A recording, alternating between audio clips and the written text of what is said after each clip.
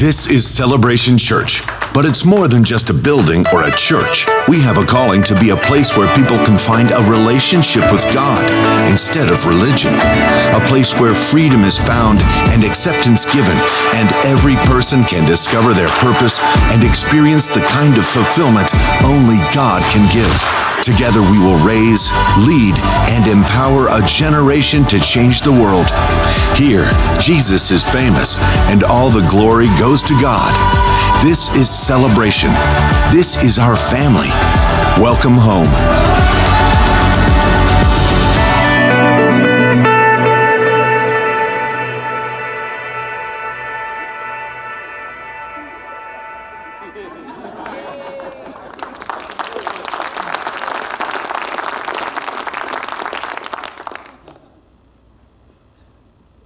Is that better now? Okay, I want to talk tonight just a little bit about kind of keeping yourself spiritually fresh.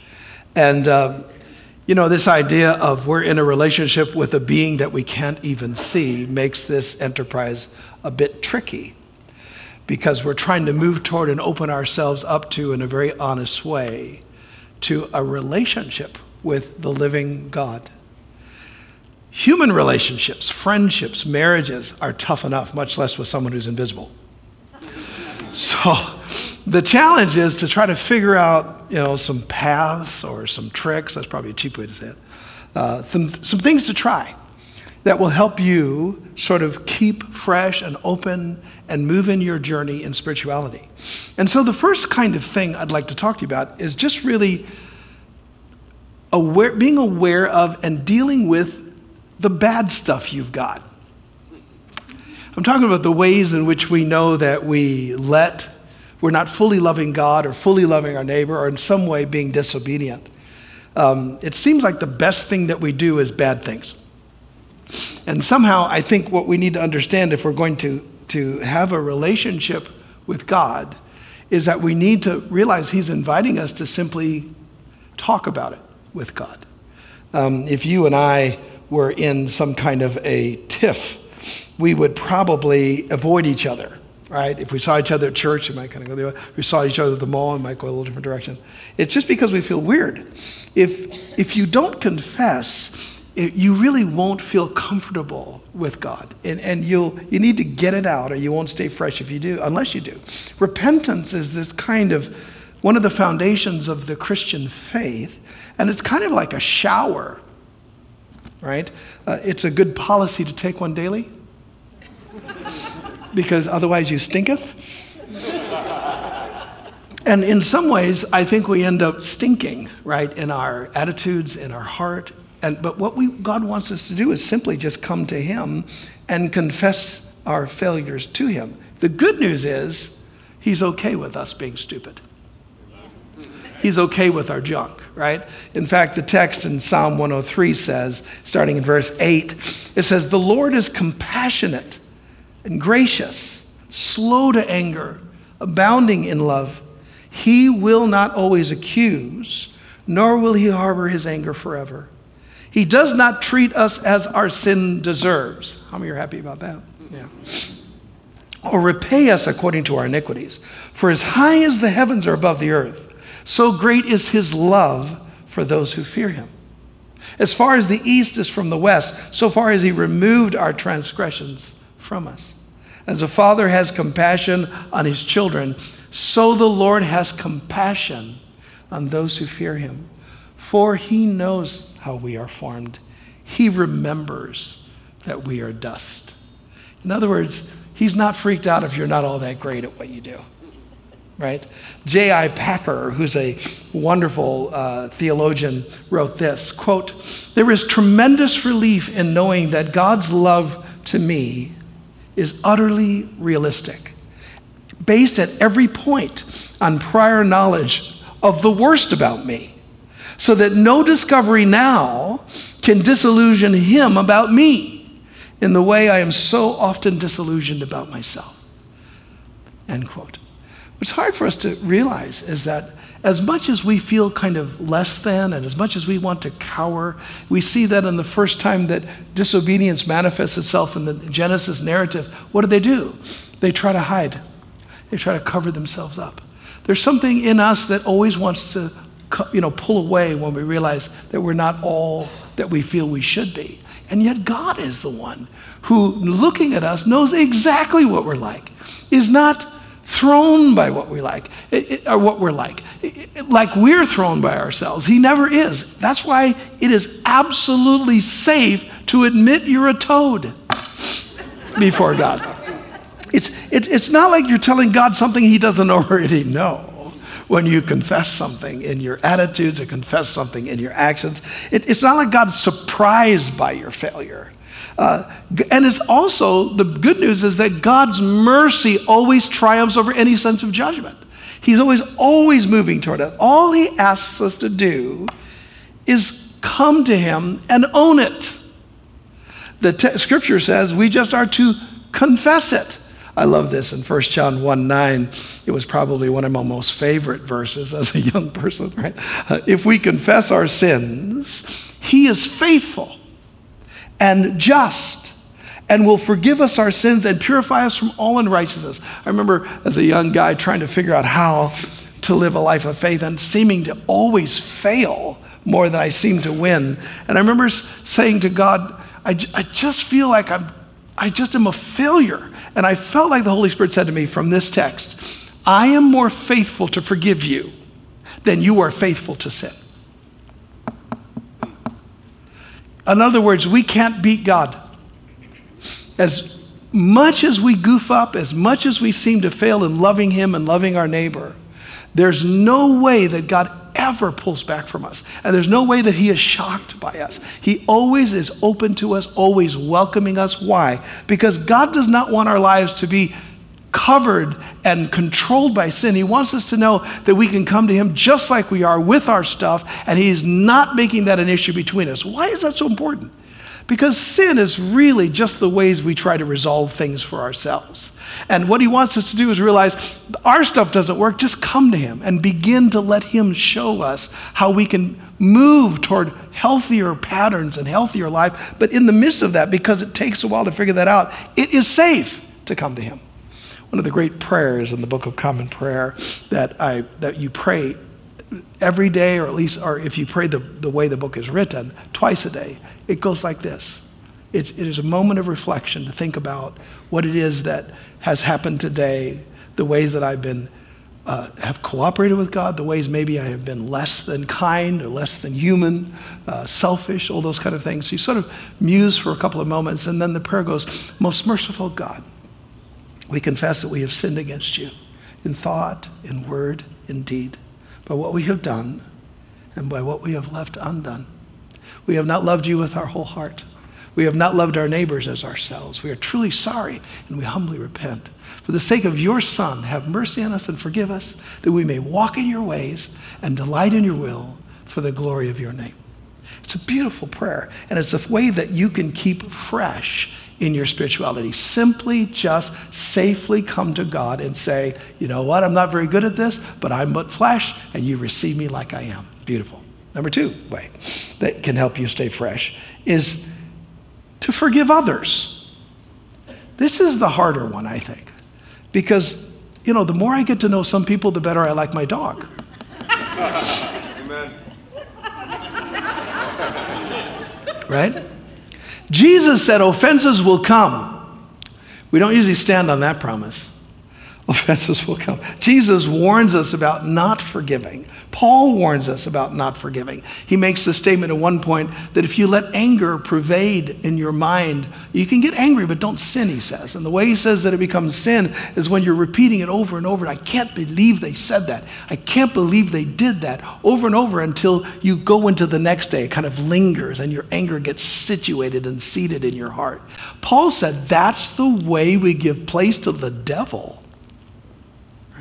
Is by living in that place where you're not forgiving. Forgiveness means it's forgiving. In other words, it's for, if you're in unforgiveness, you can't give the person a kind thought. If you're in unforgiveness, you're in ungiving. You can't give the person a smile. You can't give the person a conversation. You're in ungiving. And so what we're called to do is to be in a place where we release people from the stuff that they've done to us. The basis of that is not that they deserve it. The basis of that is because we got over it ourselves. The basis of that is the same basis God forgives us, the cross. And what we're really saying is when I forgive my neighbor, I forgive my friend, what we're saying is the cross was enough for God to release sin from people. It's enough for me to release the sin people do to me. Because for us not to forgive on the basis of the cross is basically to say, God, I appreciate the fact that the cross is enough for you, but it isn't enough for me.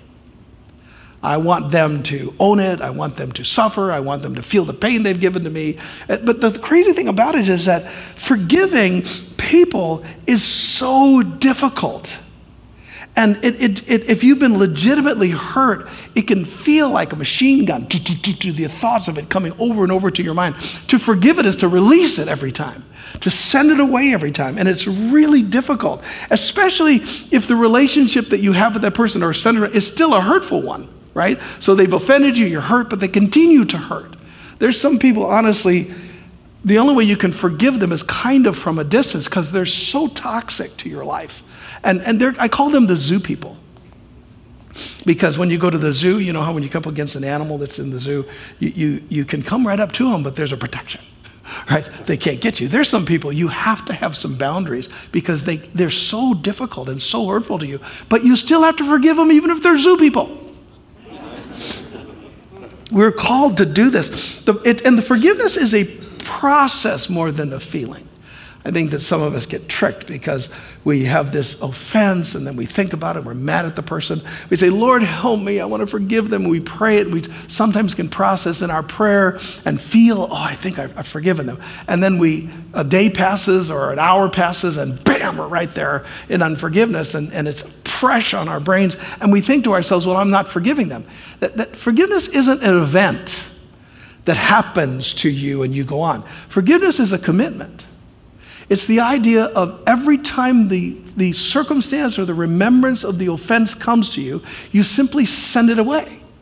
The word for forgiveness in Greek is aphaimi. It means to send away, to let it go, right? And Jesus, the way that he addresses it, the disciples come to him and say, should I forgive my brother 7 times, which seemed like a lot, right, to them. And Jesus said, no, 7 times 7. One other text says 7 times 70. Another text says a day. It's the 490 principle, right? That means that you're supposed to forgive a person if they sin against you 490 times a day.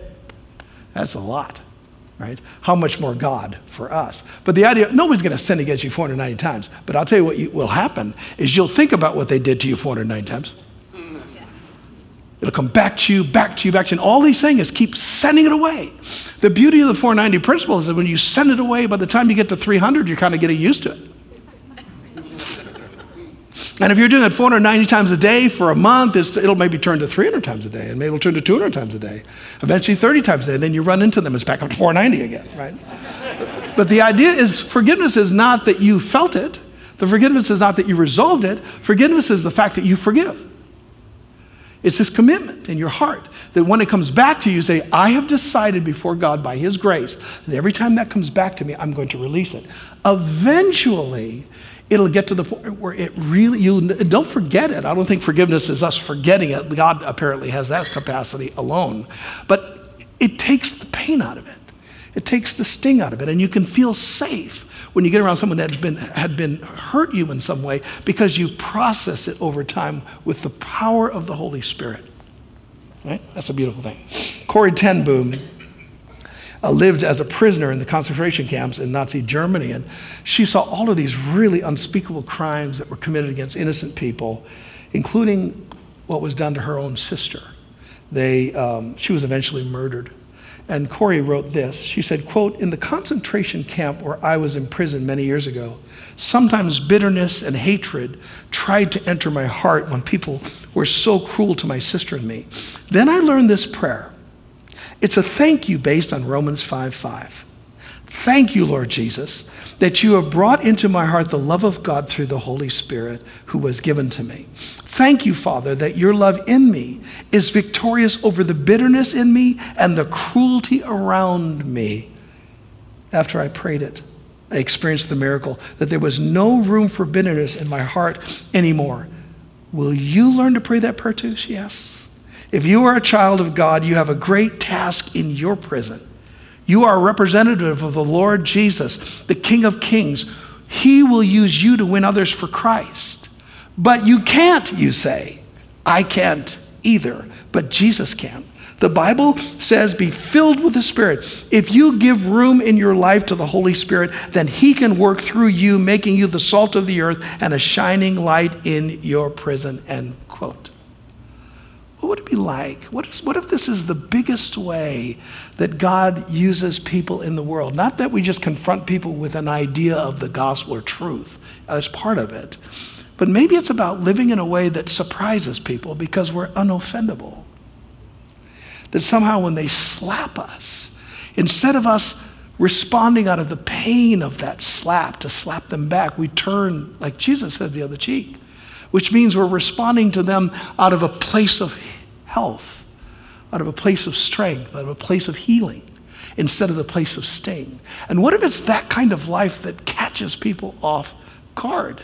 That they don't understand, and somehow God uses that kind of response to them as a way to touch them and to bring them closer to him. And what if that kind of life where we're responding with God's presence is one of the ways we stay fresh? If you always live out of your pain, if you always live out of your sting, if you hold grudges and don't walk in forgiveness, it will be a very difficult thing for God to be very real to you. It will destroy your spiritual life. Number 3, third way to stay spiritually fresh is find the spout where the glory comes out. For you, you know, what gives you a rise, right? What floats your boat, right? My wife, Gail, she's a singer. She loves to put on worship music, you know, and just can go to heaven doing that. I love worship live, but I don't really listen to music really. Where I go to heaven's reading and more contemplative kind of behaviors. I feel God's presence pressing on me with the quieter I get. So I don't try to make her get quiet, and she doesn't try to make me sing much. Right? See, some of us, you have to learn about your personality, about what it is that captures you. Some of you love maybe to pray spontaneous, open prayers and just share your heart with God. And so when you do that, you find in the car, wherever you are, you do that, you find that there's a kind of glow. Your heart gets warmed.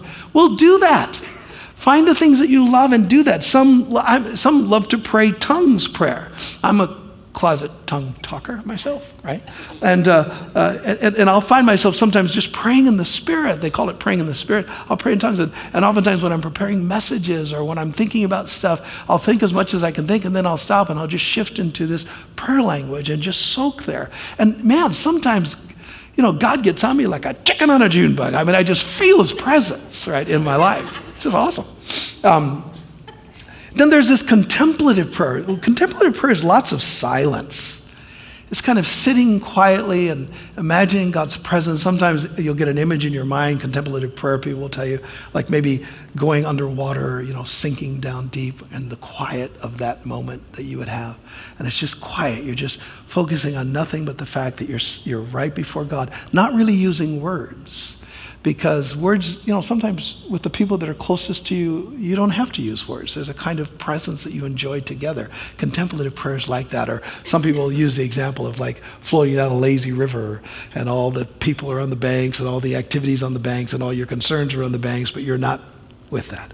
You're just floating right down and just trying to lay and enjoy the fact that God's presence is with you. You may find that opens up something for you. Just try to navigate to stuff that something warms your heart. For others, they find Scripture, all of us will find Scripture, all these things are helpful, but some of us find Scripture amazingly transformative.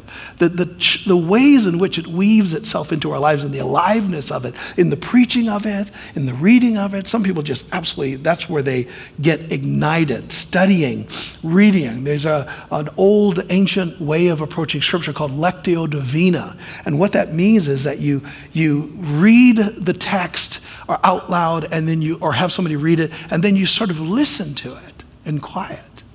like we did something like quietly sit in his presence, and then somebody reads something famous like, "The Lord is my shepherd, I shall not want. He makes me lie down in green pastures." And then you sort of soak on that. And then go back again. "The Lord is my shepherd, I shall not want. He makes me lie down in green pastures." Soak on it. "The Lord is my shepherd." Usually they do it 3 times. "You shall not want, I shall not want. He makes me lie down." It's amazing how it's doing something, a passage repeatedly in quiet and silence, and all of a sudden you get captured by stuff. That might be something that you find out might warm your heart before God. Making your singing more than just singing, right? So if we're here tonight when we're singing, you can make, if you do sing or you find that, just entering in beyond the song itself can be amazing.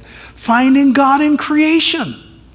Historically the church has always said there are 2 books of God, the Bible and creation. That something about creation captures us. Years ago, I was driving down the road in Wisconsin. The first church I'm pastoring, this had to be in the early 80s. I'm driving down the road, and I heard out of the blue in my heart, I think it was the Holy Spirit, or I have something came to me, I didn't imagine it myself. And I think it was the Holy Spirit. And I heard this, "You're a caveman." I'm thinking, what? And the image in my heart was that I was so internal, I never looked around me. I never looked at the sun, never looked at the trees, I'd never been a external, go for walks, look at the things. When I go to an ocean, it disappears in about 5 minutes. I'm just so internal. So I started fighting to look and say, wait a minute, God is dancing in creation. Whether it's the trees or whether it's the sun. Remember Jesus talked about the sun as being God sending it, and that he sends the sunshine and he sends the rain. He was saying that the very creation is a testimony of the activity of God. That's why some of you, when you go for walks or you do hunting or whatever you do, you're going out there and you're thinking, you just feel like something's good here. This is beautiful. You're not unspiritual because you like that more than reading your Bible. You're kind of reading the book of God. It's totally cool. Go for walks, do whatever you do that kind of energizes you because you need to stay fresh. Right?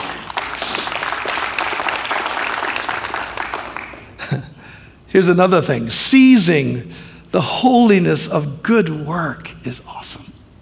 In other words, there's a Celtic tradition in the church where the Celts, these are guys from England who were involved early, this is in the 300s, 400s, and they were touched by the church, but the church wasn't deeply engaged with them because the church expanded with the Roman Empire, and then as the Roman Empire contracted, they were kind of left on their own. So they developed a lot of their own traditions in the Celtic tradition.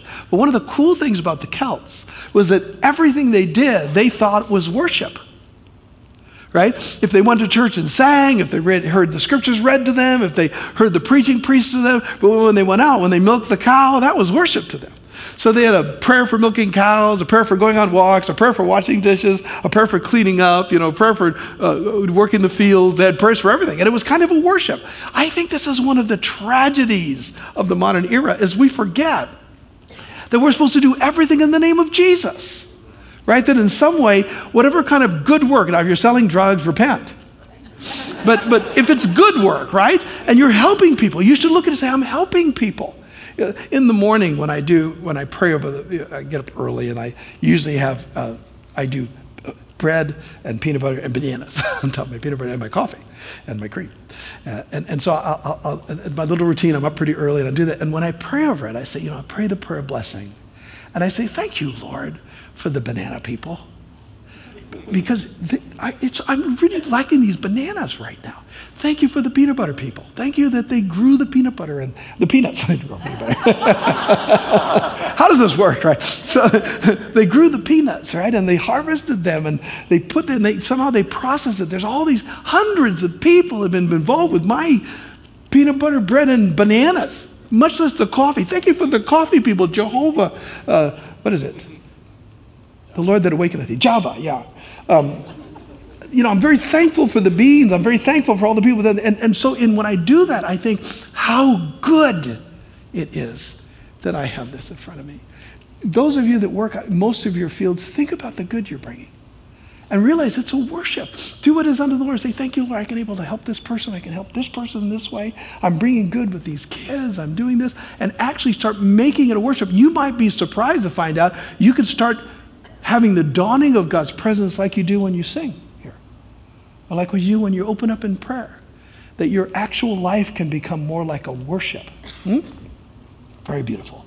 Or the last thing about embracing something that might float your boat is some of you may want to think about embracing some of the practices of the early church.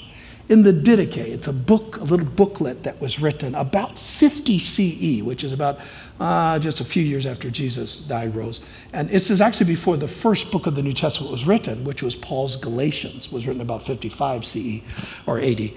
And so this book is written, a little booklet is written about 5 years before that. And in it, it encourages people in the church to do certain things. And one of the things it encourages them to do is pray the Our Father 3 times a day. It's a very ritualistic kind of thing, right? It's a prayer you're not making up from your heart, you're just saying it.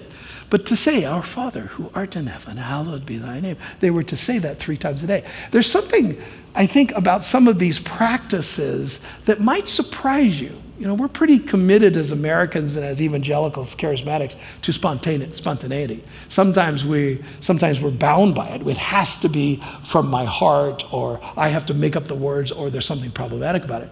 But you might be surprised by some of the prayers that have been formed over hundreds of years. There are what's called breviaries. They're prayer books.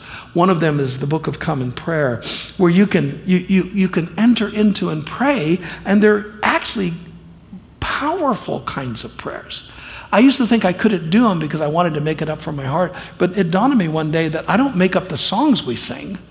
I mean, I can make up a song, but it would bore you silly. And most of you, if you just made up songs right now, we wouldn't want to sing with you, right? If having a great artist that spends time crafting poetic words, and then we sing it together and we make it our songs, that you can do that not just with songs, you can do that with words and with prayers. So an example of this, if we were talking about personal dedication, I could pray, Lord, I just want to be more dedicated to you. I want to be more consistent with you. I want you to move in my life in a way that I'm saying yes more often. And there's something beautiful about just making up a prayer like that. But then here's a prayer that's been used for hundreds and hundreds of years in the church that are in one of these breviaries. Here's how it goes.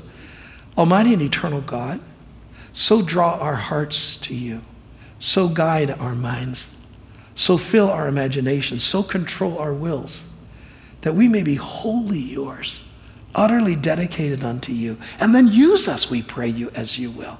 And always to your glory and the welfare of your people through our Lord and Savior, Jesus Christ. Amen. That's slap your mama beautiful right there. Now, you may not like that, but you might be surprised by some of these kinds of things. Another example of this is about winning other people to Jesus. So I can pray, Lord, would you help us reach more people for Christ? Would you help us make Jesus famous? Would you help us touch lives and let you be known? And it's not like that's not beautiful. That's beautiful, right? But then listen to this one. And some of us are better spontaneous prayers than others, right? Some people shouldn't talk.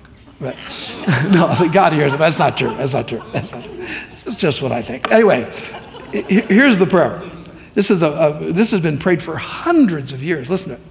Lord Jesus Christ, you stretched out your arms of love on the hard wood of the cross, that everyone might come within the reach of your saving embrace.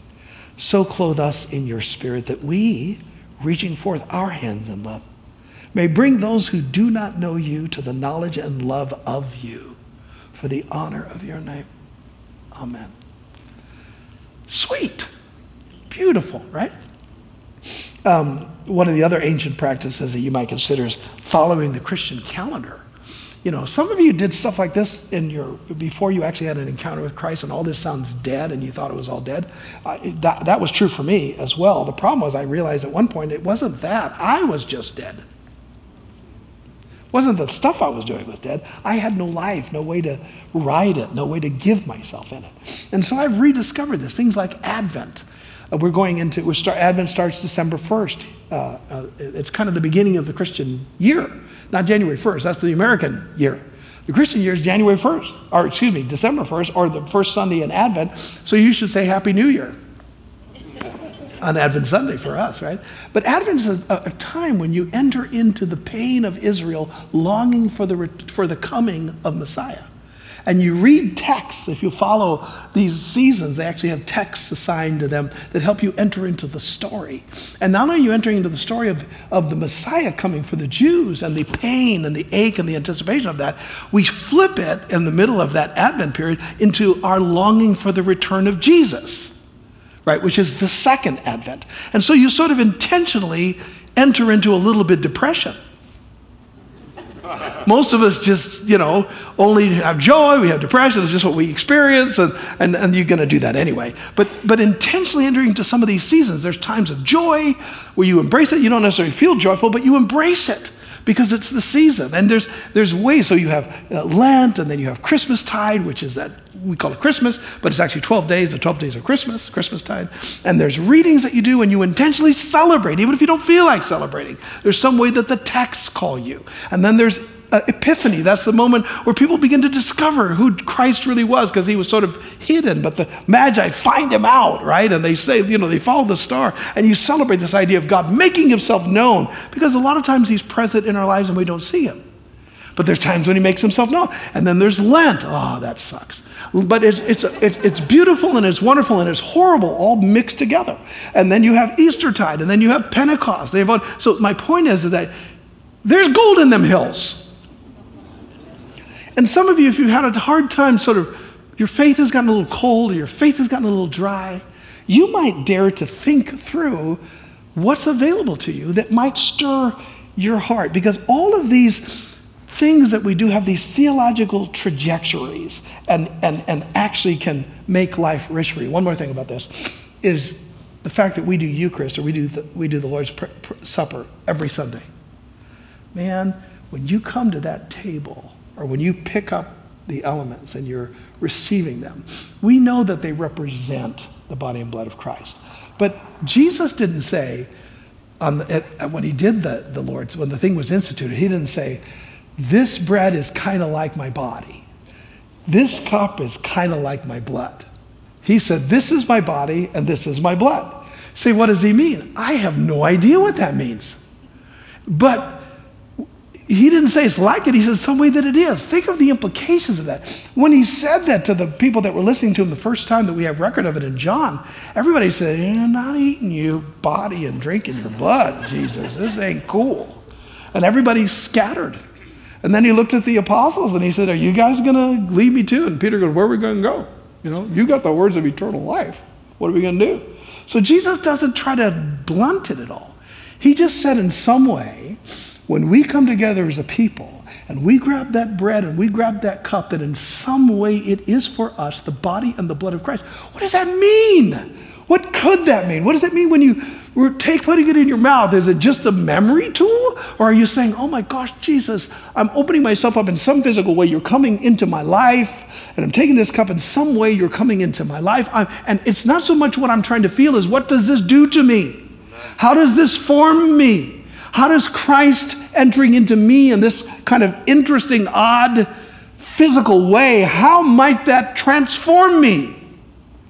Dare to think it. Dare to experiment in your mind with it. Dare to reverence it. I mean, Paul is the one that said, if you eat it in the wrong way, it's going to kill you. That ought to freak us out a little. So if we eat it in the right way, maybe it would help us. Jesus called it the meal of eternal life. Do you ever think about that? When you take it next time, you think, vitamins, or stuff, and you take it with a little expectation it's going to do something. I mean, this is more than vitamins. I mean, if we knew that we found the cape that Jesus, or the clothing that Jesus was wearing, when the woman that was had infirmities touched the hem of his garment, remember that? And power went out from Jesus, and she was healed because she touched the hem of his garment. What if we found that garment? I'm telling you, there'd be people lined up for miles to come and see and possibly touch that garment. Or why? Because there's some story that is associated with its physicality and how power was associated with it. We've got something more than his clothes. We have his body, we have his blood. I just wonder how it might inform us and warm us if we dared to believe what Jesus said to the angels are going, yeah. Okay, so my point is in all this is whatever floats your boat, which might be several of these or a combo of these, you should experiment because you have to fight to stay fresh. Just like you would in a friendship, just like you would in a marriage, contend, cry out. Remember Psalm 63, you, God, are my God, earnestly I seek you. Do you do it earnestly? I thirst for you. My whole being longs for you in a dry and parched land where there is no water. And here's the good news about that. God will come if you seek him. If you seek him, you will find him. He set it up. It's rigged. You seek him, you'll find him. And here's the last text. It's Hosea 6. It says, let us acknowledge the Lord. Let us press on to acknowledge him. As surely as the sun rises, God will appear. He will come to us like the winter rains, like the spring rains that water the earth.